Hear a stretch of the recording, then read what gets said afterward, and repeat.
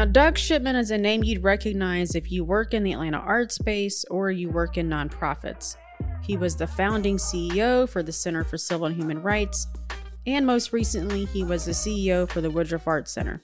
Doug has never run for public office, but he is well respected in many parts of the city. He's known as an out-of-the-box thinker, someone who's willing to shake things up and try a new approach. The big question for Doug: will voters prioritize leadership or legislative experience when they select a new city council president?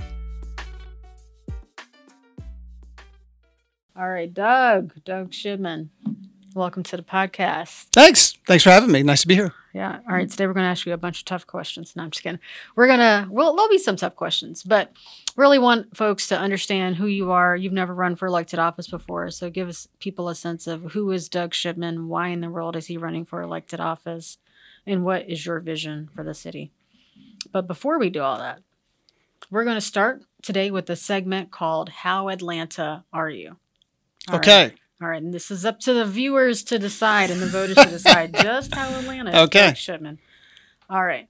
So, now, granted, you have a family and kids, but before that, when you were hanging out late at night in Atlanta, where did you go? So back when I was in college, especially, you could find me probably at Masquerade. I would be on Masquerade, especially on a Thursday night, Friday night. Then I might hit the Waffle House over on Cheshire Bridge. That was my Waffle House because it was open really late, and there was a woman there who was a witch, and we used to like to hang out with her as our server because she'd tell us some interesting stories, and TLC used to hang out there, and so that was always cool to run into them. And then occasionally we would go to Buckhead back in the day when Buckhead had a lot of the nightlife. And then one of my favorite memories was sleeping out for Prince tickets in front of the Fox all night in order to get like 7th row Prince tickets with a friend of mine named Lee from college. So that was a good time. Got it. When you think about the place or the block that really just epitomizes Atlanta, what is that for you? That block for me has got to be basically 2 or 3 blocks around Auburn Avenue and the John Wesley Dobbs statue, because you had the SCLC headquarters. You go on down the street and you have Old Ebenezer. You go the other way and you have the Royal Peacock. And obviously, given my work around the legacy of civil rights, that block, Butler Street YMCA, of course, on the cross street, just that area just has so much packed into it. To me, that's you can't understand Atlanta if you don't understand 3 or 4 blocks right around that area. Got it. If you're going for wings or for pizza in the city, where are you going? Am I with my kids or not with my kids? You can do one of each. Okay, so if I'm with my kids, I'm going to a place called Amaza in Fourth Ward because they have glitter pizza that's edible, and so you gotta basically have the kids. If it's me, does the glitter get all over you when you eat the pizza? Thankfully, no. It sticks to the cheese, and it doesn't actually. It's a good call because it could get really bad. If it's me by myself, where am I going to get pizza? That's an interesting question. Or wings. I'm probably gonna go to. Honestly, I'm gonna go to Antico. That's where I'm gonna go for pizza. Wings, I'm probably going to go to, I'm not a wings guy, to be honest. I have to be honest. I'm probably not going to go for wings. I go to barbecue. So I'll get barbecue. I might get a wings on the side. Got it. All right. So Antico, you're getting what kind of pizza and what are you drinking? I am getting the spiciest pizza they have on the menu because it's all about spice. And anything that I eat, I'm going to go for the spicy. Sorry, Keith. So anything with peppers, anything with, lots of spice. And what am I drinking? I'm probably drinking, it's a local beer. So I'll be drinking some sort of local beer that looks interesting on that day, whatever's on draft. Got it. All right. And other than the neighborhood that you live in, like what's your favorite hangout spot in Atlanta? What's your favorite neighborhood in Atlanta? My favorite neighborhood other than my own, that's kind of a tough one. I would probably say, I'd probably say Ormwood. And the reason is because it's got the Beltline running through it, which is always a good thing. It's got Three Parks Wine, which is one of my favorite small shops in the city. I love just to go down there and talk to Sarah, who owns the place. And that would be the spot probably that I would say right now. Got it. All right. So again, we will let the people decide. Understood. Just like an election, you let the people decide what they think about the whole thing. That's right. All right. So now we're going to get just a little bit about who are you. Okay. I mean, obviously, folks can read your bio on your website, but beyond that, tell us about where you grew up, what your household was like. Are you the only child? Are you the oldest? Are you the middle? What's your story there? Yeah, so I am the youngest of three boys. I was the last, and I was supposed to be the girl, so I'm 10 years behind my next brother and 13 behind my eldest brother. I grew up in rural Arkansas in a town of 1,200. My father had been a preacher, and my mom was a school teacher, and it was a very rural area. It's sort of like North Georgia without Atlanta. It's just rural in all directions. And I knew very early that I was going to leave. I just knew that I was not going to stay there. And so everything that I did, I would do summer, academic camps away, or I would go to sleepaway camp or whatever, was just starting to build the notion of leaving. My parents were very supportive. I also grew up playing basketball. This town was so small, we didn't have football, so we played basketball. So I was a basketball player my whole time. And that was a big part of my life there. And then I ended up getting a scholarship to go to Emory. And that's how I got to Atlanta. And I actually played hoops at Emory my first year, believe it or not. All 5'9.5" of me played. I was about to say, you're not, I am 6'6". I am not. I could not get size. That was I stopped growing, but I did have a decent jump shot, and so I was able to play hoops for a year. And I also grew up with a real deep interest in history. Always interested in history. Always interested in kind of community, civic, political issues. Those were always important to me. And so, especially when I got to Atlanta, I sort of dove into those things. My parents still live in the small town, and I go back to visit them regularly. How much has that town changed since you were? Well, there's a sign now that says it's 2,000 people. Oh, but I think that's really marketing. I think it's still really about 1,200 people, but now just they want to feel like it's big. But honestly, it has gone through a lot of pressures that we've seen rural areas go through. It's had a huge opioid crisis. It has had a real economic headwind. A lot of it used to be manufacturing kind of in the area. A lot of those places have closed. It's a tougher place to live than when I lived there for sure. Not bad.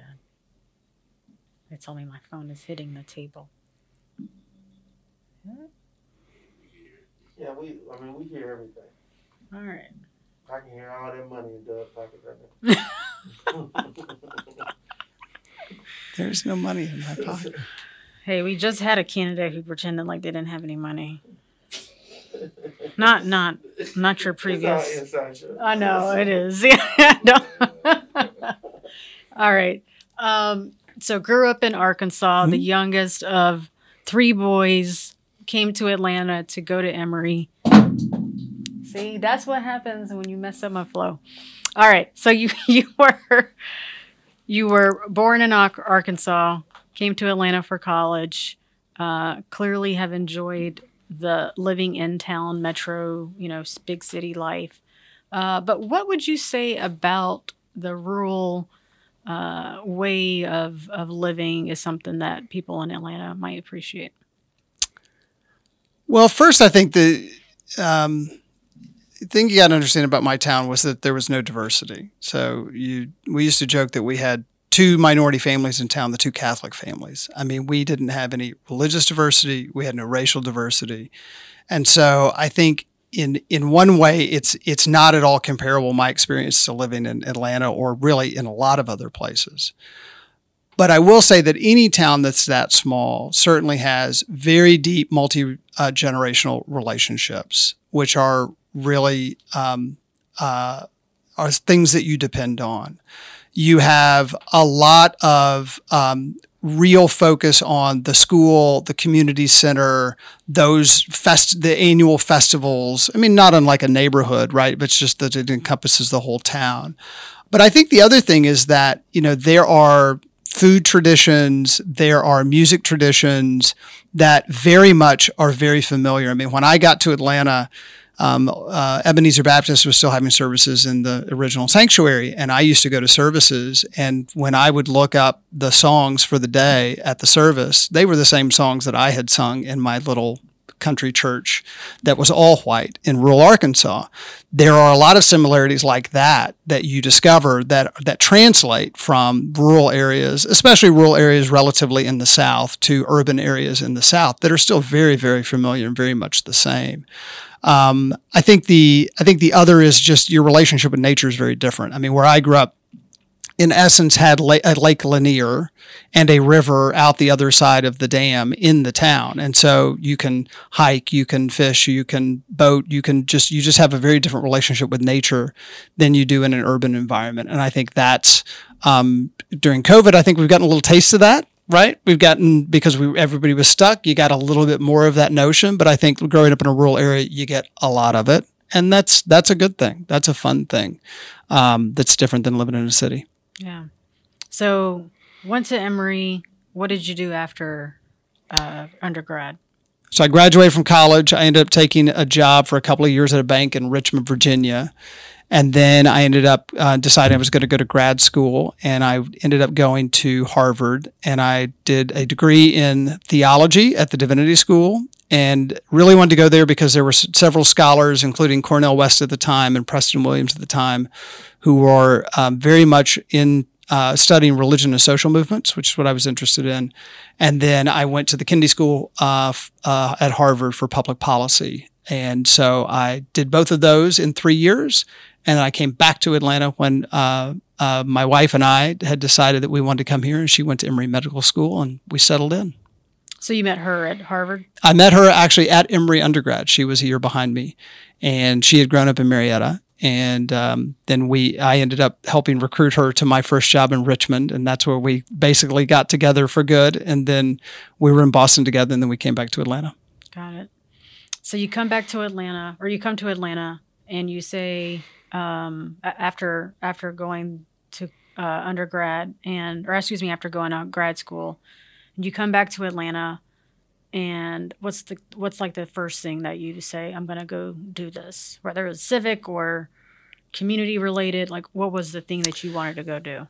Yeah, so we actually moved back to Little Five Points, and we lived in the Bass Lofts in Little Five Points. And so I wanted to jump back into the Atlanta art scene, actually, because I had a bunch of friends who had gone into it after college.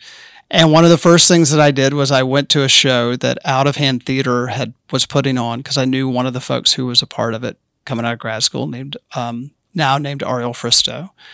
And it was their very first show, and I was so impressed. I called them and I said, "Can I be on your board of directors?" And they said, "Yeah, sure. We don't even have board of directors. You can totally be on it." And that was one of the first things that I did, was to jump back into the art scene when I got back. And it was, now 2001. It was post-Olympics. That whole period was over, and now it was on to the next stage. And there was really some interesting kind of vibrant stuff happening at the time, especially in arts and culture. And so that's what I dove back into when I got back. Got it. I think a lot of folks probably know you from the Center for Civil and Human Rights. So how did that come about? Just give us a little bit of background on that and your involvement. So I had both in undergrad and grad school, I'd had these deep experiences around studying civil rights history, studying Malcolm X, studying Martin Luther King Jr., studying Gandhi. And so I was working for a private sector consulting firm called BCG, not doing anything around civil rights, nothing around government or anything, just private sector stuff. But Shirley Franklin, when she was mayor, had used BCG and Bain for pro bono projects, called BCG and said, it's your turn to take a pro bono, which means I'm not going to pay you. Does anybody over there know anything about civil rights history or museums? And the person who got the call said, we don't know anything about museums. And we got one guy who knows a lot about civil rights history, but he's 32 and he's white. Do you care? And Mayor Franklin said, as long as he's free, I send him over. I just don't want to pay for him. And I had met her on the campaign trail. I'd shaken her hand just at a forum, but really had never really talked to her. And so it was a 10-week pro bono project to try to understand whether or not there was a good idea here. And in those 10 weeks, really very immediately, we agreed that it should be civil and human rights, that it should be very, very interactive, that it should really be focused on people who didn't live through the movement. It should celebrate those who lived through it, but it was really built for the generations after. And those kernels of the ideas that you see today really were birthed in those 10 weeks. And so that 10-week project then spawned another year and a half of a pro bono project of me, again, working for free, that then led to me, being the first employee. But it really came down to one phone call, and the idea had come from Evelyn Lowry to Mayor Franklin. And Evelyn Lowry was a very preeminent civil rights leader. She was the spouse of Joseph Lowry. She was also the founder of SCLC Women, and she had played a very prominent role not only in the civil rights movement but beyond for both women's rights, or very early HIV work in African American communities. And she had come to Mayor Franklin and said, I really think we need an institution that talks about the totality of the movement and that connects it to contemporary issues. And so that's how it had started. Got it. And so you oversaw the opening of that, and were there for how long? So the pro bono started in 2005. I started as full-time first employee in 2007. It opened in 2014, and I departed after it had opened in 2015. And then what'd you do next? So I went back to the private sector. I went back to BCG, who had acquired a small consulting firm that was had been sold by Joey Ryman, who some people know because he was an advertising guy. And I went back to BCG to run this small company that they were then growing. And I did that for 2 years. And along the way, I was recruited to be the head of the Woodruff Arts Center. So I went from there in 2017 to be the CEO of the Woodruff Arts Center. Okay. So, Doug, you've been heavily involved in the Atlanta civic space, both with the Center for Civil and Human Rights, as we just talked about, and then the Woodruff Arts Center, which is, I don't know what the budget for the Woodruff Arts Center, but I know it's pretty doggone large. It's about $100 million. It's the third largest art center in the country. It's obviously the largest arts institution in the city, and it has the symphony, the High Museum, the Alliance Theater, and then kind of all the other parts of performances there. So what would you say is missing or something that folks don't quite understand about the civic landscape in Atlanta? I think the couple of things to appreciate about the civic landscape are that, one, for the most part, the civic landscape doesn't get a lot of public support like it does in some other cities or states. Now, the Center for Civil and Human Rights got a lot of public support, but for instance, the Woodruff Arts Center gets very little. Most of the arts community gets very little. A lot of the support that our nonprofits get are fee for service. They're service contracts. It's not really philanthropy from public sectors. That's different than other states and other cities. And why is that, would you say? Well, I think that historically we have not seen the public sector, in part because of just the political way in which the public sector has thought about taxes and also has thought about economic development.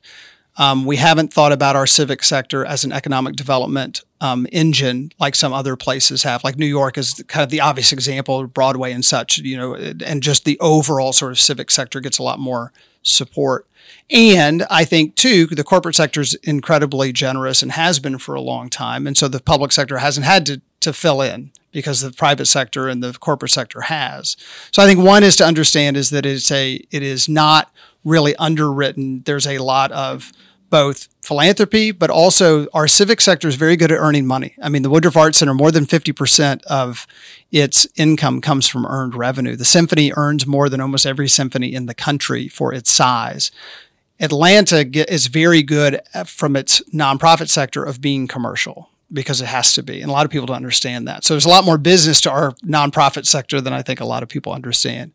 I think the other is how big, frankly, our civic sector is. If you let's just take arts and culture alone, excluding film, arts and culture is about the 9th biggest industry in the city. I mean, it is bigger than Delta Airlines, for instance. But I don't think we kind of think about our civic sectors that way. Our nonprofit sector is huge. We've got major nonprofit headquarters here, CARE, Boys and Girls Club, Habitat for Humanity. These are major economic engines. And I think that sometimes we either take them for granted or don't really realize how big they are and how much they drive in the city. I think a lot of people don't understand that. And I think also that some folks don't understand how much of the social services are really being taken care of. We're a very low tax state. The state obviously is we don't have Medicaid expansion. We don't have some of the basic safety nets that other states do. So our Salvation Armies and our operation pieces and our nonprofit sector is a lot of our safety net, and much more so, I think, than other cities and states. And so I think some people don't understand that. They think that the state or the city does a lot more than actually it may be doing in our particular case. So what role, in your mind, does the city have? And you can answer this kind of broadly, what should the city of Atlanta be doing? And then kind of tailoring that to the council, right? So what role should they have in maintaining or raising the safety net as we know it today? Well, I think the first thing is the city needs to make sure that every single part of the city has a certain threshold of infrastructure and services and basic standard, right? So, for instance, I did a map, and other people have done it too, but I wanted to make sure it was true. If you map poverty in the city and you map which areas don't have a park within 10 minutes, you get basically the same map. So we have not invested in park space in our most depressed neighborhoods. There was a national study done that the number of trash cans provided by a city are correlated with income in the neighborhood. More trash cans, richer neighborhoods; less trash cans, poorer neighborhoods. So I think first and foremost, the city has got to make sure that we don't underinvest in any part of the city. And I think that historically, we've thrown a lot of economic incentives and we've thrown a lot of our public investment into the places we thought were going to economically grow. And so we've said, let's put our resources towards the midtowns and in the Ponce City markets and the Buckheads. Yeah. And that makes sense in one sense, in that you're going to continue that growth. But that growth hasn't manifested itself across the whole city. We have 25% poverty going into COVID, right? We know there are neglected parts of the city. And so I think first, even before you get to a safety net, you have a basic obligation that the city ought to be making sure that every part of the city has a minimum standard of investment and a minimum standard of infrastructure so everybody can build a life, right? That's one. Two, I think economically we've seen, again, we've put a lot of incentives into larger projects into certain neighborhoods that already have a lot of economic vitality, instead of saying, let's actually invest in neglected neighborhoods. Let's actually invest in very small businesses that are locally owned. Let's actually open up capital to them because they can't get capital, right? It's very hard for those places. It feels high risk to investors. That's where the public sector ought to be stepping in more so and really creating some economic incentives and vitality there. And so I think that too, we need to be doing more of that in neglected neighborhoods and letting the market and the forces that be take care of more of the growth when it comes to, the places that we've seen growth before. Then third, I think what we've seen is particularly Atlanta, and I think the council has an oversight responsibility to help, has struggled with just getting funds out the door for things that have come from the federal government, for workforce training, for housing for those with HIV, for rental assistance during COVID. Millions and millions of dollars. And years that and have years. Either been Years and years and millions of returned dollars. or Correct. not spent. Correct, adequately. right? And so if you're gonna talk about a social safety net, you got to start, at the very first with the things that have already been done, that have already been given and have been legislated to make sure they get out the door. Because if you're not doing those things, you can't get more of those things as they flow from the federal government, and you also don't have the trust of the citizens who say, "Well, gosh, I thought you had that money. Why isn't it coming out?" And so I think that we've got to make sure that there's oversight from the city council level. So one, the city council can change incentives. Two, city council can absolutely provide oversight to make sure that those things get out the door. And if they're not getting out the door, to be raising a red flag around them. But then there's not just, and then there's. But hasn't the council done that before? I mean, I know the council before has, to some extent, raised hell about the AIDS money not being spent or having to be returned. The same thing with workforce development and millions of dollars having to go back to the federal government. The ultimate stick that a city council has is not approving a budget. If the city's not working correctly, then don't approve budgets. Hold up a budget process or make the budget contingent on certain performance factors. The fact that Don't you put city employees at risk by doing that, though? You may put cities' employees at risk, but ultimately the city council has to be the one that arbitrates whether or not the city is effectively spending its money. And ultimately, the power divide is clear. The mayor is basically the CEO of the city, is responsible for delivering the budgets and delivering the services that have been outlined by policy. The city council is the legislative branch. The city council can't use the excuse, well, we can't do anything because then somebody might lose a job. If we have people with HIV during a pandemic who are facing eviction, that has to be a line in the sand that we draw. And ultimately, I think the city council has to say, we're not going to approve X until Y gets fixed. That is the job of the city council. Yeah, but you're voting on the budget once a year. It's not like you're voting on the budget every other month. You could put triggers in which you say if we're going to do it on a quarterly release basis, if these metrics aren't met, then we're going to hold up this kind of quarterly release. We're going to have a 6-month review. There are policy ways in which you can have more oversight in certain areas if you think that there's not performance in those areas, especially when to your point, when it comes to, for instance, workforce training, we've had to send money back. I mean, that should be an ultimate unacceptable outcome, to receive money from the federal government and then be forced to send it back. That should just not be something that we as a council say, hey, we're going to allow that to continue. There has to be some sort of situation in which you say, because of that, then there's an implication here. So what you just proposed is something that I would say is a bit out of the box, not in a bad way, but it's out of the box. How do you get 8 other council members to say, I am willing to risk holding up the budget, having city employees upset at me because we can't make payroll because the city hasn't passed a budget, vendors at the airport or other places who say, I'm not getting a check because of the city, right? How do you get political will? Sure.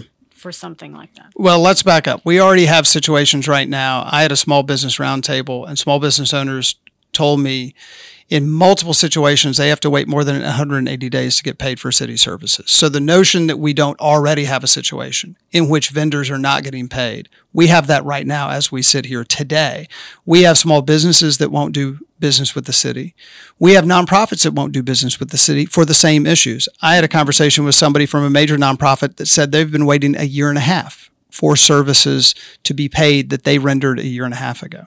So we already have a situation in which we are actually damaging our nonprofit and our small businesses because of our inability to get dollars out the door. So I think we have to deal with the reality that this isn't new. This is actually an existing problem. How do you build the political will? One, you got to have transparency so people know about it. So it can't just be one segment that understands this is a problem. So I think a city council president, I had a conversation with a former city council president. They said your first hire ought to be a infographic specialist so that you can be the explainer in chief and that everybody can understand, that you get rid of the complexity, but that you make it very simple for people to understand what the problem is. So first way to build political will is you got to have very clear transparency in very simple terms. This much money, it's been waiting this long, here's who gets damaged. Two, you can't just be concentrated on 8 votes on council. You also have to build a consensus among small business owners, if they're the ones not getting paid, those who are living with HIV, if they're the ones that are being damaged, the communities around them. I think you have to build a consensus outside of council that says, yeah, we understand this is a problem, and we really want you as council to react to it. And I think that also helps in getting the administration's attention to say, okay, this isn't a small issue, this is a big issue. So I think that you actually have to have good information, and you have to basically build a consensus that we should concentrate on this. And then the council needs to be willing to give the resources that are appropriate.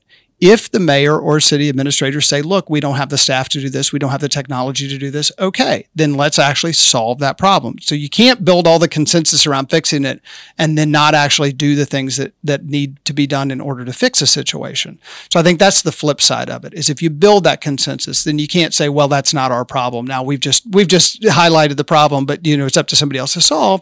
I think then you have to have the final step, which says, here's how you actually solve it. Here's actually how you get a system that's going to work so that we don't have this situation before. One other point. Transparency isn't just about finding things that are wrong. Transparency is also about trying to avoid things becoming big problems and catching them when they're small problems. And I think the other thing around a lot of these types of issues is that if you've got better insights, you can catch them early. Open checkbook's a great thing, right? You have all these transactions online. But if you go on and try to analyze that data, there are no easy tools that you can use, right? Just anybody can go in and say, well, how much do we spend on this or how much in this neighborhood? We ought to go the next step and actually put a front end way in which a city council staffer or a citizen or an MPU head can actually use the open checkbook data. Because right now it's just a bunch of data. And that, while it is transparency, it's no insight. And so I think that's another example of how you build not only credibility, but you can build consensus, because everybody can go in and start to see and understand where the issues are. Got it. So as a council president, you won't be introducing legislation, Correct. Although you could ask a council member to read in some legislation and sign it on your behalf, so to speak. So given that, are there some policies that you want to see, some legislation you want to see introduced in the first 100 days? So I think there are a few issues that we really have to think about quickly. One, I think we have to really think about our anti-displacement policies for both rental and homeowner individuals and residents. I think we've seen enormous forces and investments moving through, especially coming out of COVID. I don't think that we have strong enough anti-displacement policies when it comes to owners, when it comes to tax abatements, when it comes to renters, when it comes to land trusts. I think we've got to move on that quickly, because the quicker we move, the better. And the more we wait, the more the market forces just continue to push. What does that look like? I think for owners, it means length of abatements. I think it means looking at the potential for multi-generational abatements, where somebody, if their children take it and continue to live there, that actually the abatements continue. Then it's not just explain an abatement. An abatement is basically a tax cut and or a complete tax elimination if somebody continues to live there. I think we should increase our support for home refurbishments, because a lot of times somebody may be able to stay, but they can't fix the roof or they can't fix something that's broken. On the rental side, and then it's also extending the timeline. I think a lot of times these things are not extended long enough. On the rental side, it really is about ownership of the asset itself. It's really a land trust, basically, as a nonprofit, or it can be a public entity that purchases the property and then is the entity that keeps it affordable. We've seen the Beltline move into this space. Atlanta Housing Authority has moved into this space. But I think we need more public-private funding for more land trusts. We have several land trusts, but they really aren't at scale. They're not that big. I think we need to be doing those purchases. So I think anti-displacement is a big policy initiative we should push. I think that looking at the more MARTA transit and putting Beltline transit at the top of the agenda is vital, because there's so much development happening on the Beltline. If you don't make the commitment to Beltline transit, you're going to get one kind of development.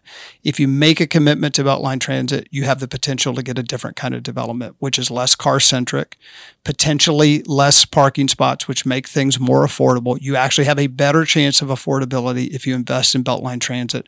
And by doing it early, it's cheaper to do, because building transit always inflates. So I think actually making that a hard commitment early could help spur the kind of development that we all want along the Beltline. And if we don't, I think we're probably going to not get the kind of development that we want. So you think the development that has happened along the Beltline now that is not necessarily transit oriented, do you think that's happened because there's a lack of clarity around if there will actually Oh, for be sure. transit I on mean, the Beltline? I think you can see that even in the design and some of the buildings that have been built. They haven't necessarily been built with a face to the Beltline. They've been facing out to their parking lot, and the Beltline is sort of a nice amenity on the back, but it's not really oriented to say, oh, this is where all of our traffic's going to come from, But right? isn't that the role of the city planning department to say, hey, eventually, we don't know when, it might be 50 years from now, but eventually there's going to be transit on here and you need to build a building that's going to work for transit on the Beltline? I mean, you could do it through regulation, but the market has clearly shown that it doesn't believe it yet. I mean, we have not, and we also have, for instance, parking minimums. So we're saying, hey, you still have to build a certain amount of parking, even though you're right next to the Beltline. So I mean, if you could do it through regulation, you could, but you'd have to align a whole bunch of policies. On the other side, we've talked about having Beltline transit. It was part of the 2016 transit tax that we passed. To me, you need probably both. But the big point is to say, look, we're actually going to earmark this money on this timeline to start Beltline transit. We're going to start digging. That will actually signal that, in fact, those investments are going to be made. So I think it's because of the development timeline, it's extremely timely. So I think that's a second one. So just on that, yeah. So Beltline transit, if the city gets very clear and says, publicly pledges to add transit on the Beltline, if the city publicly pledges to add transit on the Beltline, doesn't that also simultaneously spur a housing market, boom, where anything that's remotely affordable on the Beltline is completely taken up, and there's not enough time to react, and to grab those spots before. Remember, my first point was anti-displacement policy. You put the anti-displacement policy, including your land bank usage, exactly for that issue. You've got to have those policies in place as you're basically making the move along the Beltline. Now, look, you've already got a land boom along the Beltline as it happens. Thankfully, the Beltline Inc. actually made a couple of major land purchases over by the West Side Park, which was smart for this exact reason. They basically said, okay, we know what's going to happen when the West Side Park and Microsoft is announced, so we're going to go and buy millions of dollars worth of property in order to hold it for affordability. That's what you have to do. You've got to have both of those things moving basically early. But you can, if you have those anti-displacement policies in place and those land trust models, you can control some of the affordability around it. And transit is going to allow you a different kind of life affordability, because you could imagine then that you could have a carless kind of existence, right? And so that actually lowers a novel idea. It's a novel idea in Atlanta, but it could be a very different kind of, if you had much less transit costs, that actually is a real impact on a household budget. So I think that's a second big one that we've got to do very quickly. I think the third is we have to very quickly move on an infrastructure plan. And we have to move on it because, one, we need it, but two, there's a lot of infrastructure legislation at the federal level. We hear about it a lot. Infrastructure 1, Infrastructure 2. If we don't have a very clear sense of how we would spend those infrastructure dollars, we may end up in the same situation we did. The Beltline missed 2 what are called Tiger grants, which are federal grants, because we weren't fully aligned on how we were going to use them, and other cities got those Tiger grants.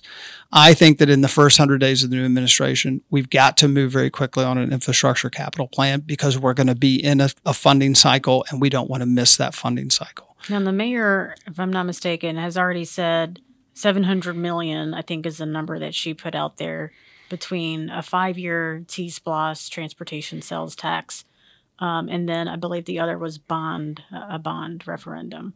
So is that sufficient? I don't think there's enough of a detailed plan behind the funding mechanisms. I think we need a review of more MARTA. I think we need a very clear. We've tossed around. We have $1 billion in sidewalks, but we need a much more detailed plan of what that looks like. I think we need a much more detailed plan around what our sustainability infrastructure looks like, so that it's not just we think it's going to cost X amount of money, but that we say, look, for the first 200 million, we're going to do this. For the next 400 million, we're going to do this, so that it is much more detailed. And also we can build consensus around it, because I think that anytime you make big investments, you're going to have to build community consensus. And so I think that you're better off doing that on a very specific basis instead of doing it just from a money basis, which let's just get 700 million and we'll figure out how to spend it later. I think you're much better off to really not designing, but really articulating where you think those investments are going to go and getting alignment around them. So treating it more like your household budget. Treating it more like your household project. Right. You're clear on this is what I need and this is what it's going to cost Correct. For me to That's right. accomplish it. And then I think that within the first 100 days, there are some technical aspects around public safety that we need to address that will help us as we try to make the public safety situation better. I think we What need are to. some of those? I think we need to have a very clear maintenance plan around, for instance, all the camera investments we've made, but we've seen that some of them don't work. We've seen that some of them aren't attached to the network. We seem to have done a lot more planning around the capital outlays than the maintenance. So I think we need a very clear maintenance plan so that folks can understand that, okay, we've got a handle on how we're going to actually use those assets. I think we have to look at police incentives. For instance, we have a fairly weak incentive for college-educated police officers. The suburbs have a much higher incentive. That means that it's hard for us to recruit college-educated officers, and college-educated officers in 2 national studies have shown that they commit less citizen violence than non-college-educated officers. So when we talk about the kind of policing we want, we should be having incentives that basically line up with that kind of policing. So I think we need to get our incentives right when it comes to recruiting and retaining of officers. I think that 3, we've got to make sure that we have some plan and investments around traffic calming and around how we think about street usage. I think that street racing has become an issue that makes people not want to go out. And not going out means that everybody is less safe, because I think more than street racing, the likelihood of getting shot or stabbed is probably a reason why folks aren't going out. Well, I think it's a little bit of both. I mean, I've actually talked to a lot of folks who say public safety is an issue, but it's not necessarily as much in my neighborhood. And then I talk to some people who say public safety is an issue, and it is in my neighborhood. So that you've got 2 issues. One is around how safe people feel, and then the other is also just the nuisance around how people feel when they go out. I think it's a little bit of both. The thing is, around street racing, that is something you can proactively address. You can address it through traffic calming. You can address it through the way you deal with lights. I mean, one idea that somebody brought to me, it was not my idea, but they said, look, we've timed all the lights down Peachtree to synchronize. Why not untime them to not synchronize from 9 p.m. to 6 a.m.? That creates a different kind of traffic flow. That's a pretty good idea. That's something that actually you could accomplish, so that you actually have a different kind of way in which the street is, operating at night than it is during the day. I think that we need to, of course, we need to be thinking about violent crime, but we also need to be thinking about the things that keep people from wanting to go out, because there's a vicious cycle that's created. When people don't want to go out, people are less safe. When people feel less safe, they don't want to go out, and that spawns on itself. We've seen that, in areas that we've had incidents and we have a perception of a lack of safety, you have less people on the street, and that leads to a less safe neighborhood. We know that. And so I think we've got to have a very clear sense from in the first few 100 days, in the 100 days or first couple 100 days, we have to have a very clear sense of the kinds of investments that we can make so that people can feel safer about their communities. I think that clearly everyone is concerned. So a lot of the things that you talked about, there's clearly a financial component to that. So are you proposing fees to help fund some of these things? How would you pay for some of these? So we already have 275 net new officers in the budget for this year. Howard Shook has gone on the record and said he thinks that actually the budget could handle 400 net new officers. Howard Shook is a council member. He's a council member, and he's former finance chair. So I haven't done the math to back up his number, but clearly there is already within the budget an expansion of number of police staff. I also think that as we expand the police staff, or as we hire back to fill, we should be also hiring mental health and domestic violence specialists. I think we've seen the Denver model and other cities in which you disaggregate which kinds of skills respond to which kinds of calls. And I think that we've seen that works. And I think that especially here, when we talk about violence, we know that some of that is driven by mental health. We know that some of that's driven by domestic violence. We know that some of that's driven by substance abuse. We ought to have specialists responding because we actually can potentially have a better outcome if we have a specialist. So I think we should have, we have a lot of funds already in the budget in order to do some of the things we're talking about. 2, we know that we have COVID funds from the federal government. We have another round of it that is left that has a lot of flexibility that I think we should look very, very hard around using that flexibility to make some of those investments. Has the city, do you know how much the city has actually distributed of the COVID relief funds they've already received? Well, the city has used a fair bit of that money. My understanding is about $60 million in this fiscal year to fill the deficit that was created in this fiscal year because of the fall off of revenues from COVID, primarily from travel revenues. So the question will be in next fiscal year, where is the tax base and do we have flexibility around the COVID money? There's another around 80 to 90 million, if my math is correct, about the second half of that. There's about 150 to 175 million. So it's about 85 million. The question will be, how big is the deficit?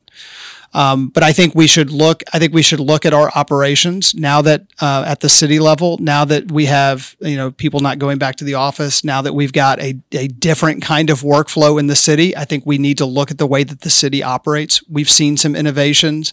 For instance, inspectors have been outsourced during COVID. People have gotten their own inspectors to go out to their properties.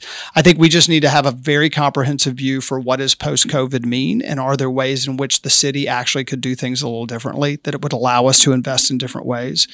I think we've also got to look at things like, how are we using our economic incentives? How are we using our tourism incentives? Are those the absolute best ways to be using those money, or are they better reinvested in other places in the budget the way we've talked about? Fundamentally, if the city doesn't feel safe, it's very hard for it to be a city that is going to drive a lot of tourism and some of those other things. And the other thing that I would say is I think the Buckhead City idea would be devastating for the city. And I think that we have to make sure the whole city is in agreement, in my campaign experience, on what the core issues are for the city as a whole. But if we don't address those issues and we end up with a city fracturing itself, Charlotte and Nashville and Dallas are going to be so excited that we have done this to ourselves. And so I think we have got to make tangible improvements in the way the city's working, not only to keep Buckhead as part of the city, but for the city itself to actually be a better place. So Councilmember Matzagite, who represents Buckhead, he's an outgoing council member. He's not seeking re-election. He issued a 10-point pledge to the mayoral candidates. Have you read that, or do you have any thoughts on that pledge? I think it came out today. I haven't reviewed it in detail, so I can't really comment on it in depth. I will say that as I've moved around the entire city, issues of city services, issues of infrastructure, issues of unsheltered folks, issues of public safety have been prevalent in every single neighborhood. I think that we're at a moment where most of the city, there may be some specifics around, it's more tire dumping in Southwest, and it's more, what happens on the Beltline on the east side. But for the most part, I'm hearing a very clear similarity across the city on what folks want fixed. So it will be interesting as I sort of review his pledge, whether or not it lines up with what I've heard in other places across the city, because I would bet that a lot of the things on his list probably are the same things that lots of folks across the city are wanting to see be better. A couple of his that I can remember was building the new fire and police training facility. As basically like build it and build it fast. Another was adding another fire station to South Buckhead. But it makes me wonder, where's the line, right? When you have a council member that says, in this particular area, these are the 10 demands for our community, right? What's to say that Cabbagetown wants to do the same thing? What's to say that Midtown wants to do the same thing? Grove Park, right? So how do you, where do you draw that line of, I want this, and if you don't meet my demands, then I'm packing up and going somewhere else? Well, I think that when Stockbridge and Eagles Landing were going through a potential, splitting off of Eagles Landing, we saw all kinds of unintended consequences that were brought up. I mean, Moody's, the bond rating service, said that if Eagles Landing left Stockbridge, that every single bond in the state of Georgia was going to be under negative review because of one municipality. Now, why? Because Moody's said, we fear if one municipality splits that you're going to have a whole bunch, and all of a sudden the public finance structure is going to fall apart. There are issues around what happens to parks.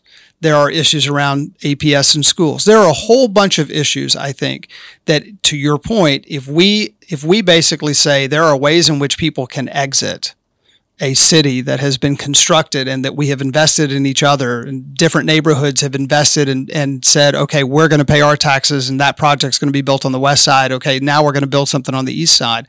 I think the point's well taken. We have to be very careful about a precedent at all that says that one part of the city can demand things that are in essence exclusive of other parts of the city. Ideally, any political leader wants to find moves that can be made on the public level that benefit a broad swath of the public, right? That can be enjoyed by lots of different residents, that can be beneficial to lots of different parts of the city. And I think that that's, we are in a moment in which we need to come back and work much harder to find those ways in which we're making investments that help broad swaths of the community. Got it. Just to pivot a bit. So Mayor Bottoms announced that she was not going to seek re-election, which was a bit of a shock to people. There was some thought that you would run for mayor, but you decided to run for council president. Can you just give folks a sense of, why you made that decision to run for council president instead of mayor? Recognize you've never run for anything before, right? So even mayor would be a big leap. Council president, certainly a big leap as well. But just why council president? Why now? So I think why now is because I do think that the city is fracturing. I do think that Atlanta's strength has long been that we have built relationships across racial lines, across religious lines, and we've been able to use those relationships, not perfectly, but we've been able to use those relationships to deal with issues of segregation, to deal with issues of economic growth, to deal with issues of minority participation, all kinds of issues. One, I think we're not investing in those relationships. I have this unique background of working across these lines. And city council president is a consensus building role. It is structurally built to make council build relationships, to have relationships with the city, with the mayor, to have relationships with communities. So I felt like there was a real skill match, an experience match between the role of city council president and my role. I also wanted to make sure I am a white, straight Christian guy. I wanted to make sure that I could build a very broad coalition because I think that any leader in this city needs to be able to work across all the different kinds of identities that represent the city. And I felt like that as city council president, that was not only the job, but I also could bring together that kind of campaign. And I wanted to run that kind of campaign across the whole city and bringing all kinds of folks into the city process. And so this was the race I felt like that was the kind of race that I was going to be excited to run, that I could run, that was going to be very inclusive and that matched my skill set at this moment. And I'll say one more thing about why now. We still have a lot of economic tailwind. We still have enormous amounts of investment. This is not a moment in which we're not growing. The question is not whether or not we're going to grow. The question is how we're going to grow. And that also is a very interesting policy moment. I think we're going to make a lot of policy decisions coming out of COVID. They're going to set the tone for the next 10 to 20 years. And so being in the public sector as opposed to trying to make change from the private sector or from the nonprofit sector in this moment felt very, very real and very, very important at this moment right now for me. How do you get the public, how do you get council members, if you are council president, to think beyond a 4-year term and to think 20 years down the road, 50 years down the road? What does the city look like, today compared to 2040, 2060? Yeah. It reminds me when we were building the Center for Civil and Human Rights, I had about 125 meetings with everybody from Joseph Lowery and James Orange down to folks who had been foot soldiers in the movement. And I would always ask them what they were most afraid of when it came to building the museum. And almost everybody said some version of, when I'm gone, my grandkids won't care what I did and they won't care about this legacy. And that formed the basis of how we thought about the center, because we all agreed we wanted their grandkids and my kids and everybody else's grandkids to care after we were all gone. And so people started to rally around the notion of, okay, we're building this for my grandkids and for grandkids I'm never going to meet.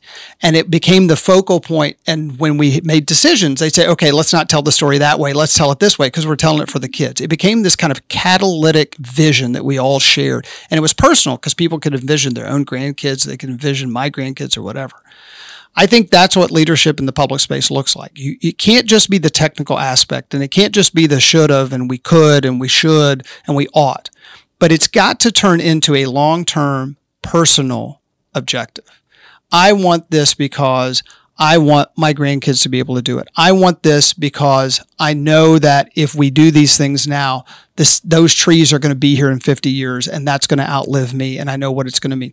You have to make the long term in some way personal and get everyone then to align on that vision and work backwards from it to say, okay, we want the city to be working this way and it's personal to me because of these reasons. And I thus am willing to, one, align on that vision and to sacrifice somewhat today in order to allow that to happen. And I think it's hard work. I think it's very hard work, but I think it absolutely can be done. So what do you say to, as we wrap up here, what do you say to the person who, 25, 30, like they're just struggling to make ends meet, right? Not really sort of paying attention to politics, but just feels like, my job right now is to put food on the table. My job right now is to make it to see the next day. Why should they care about this race? Why should they care about the future of the city?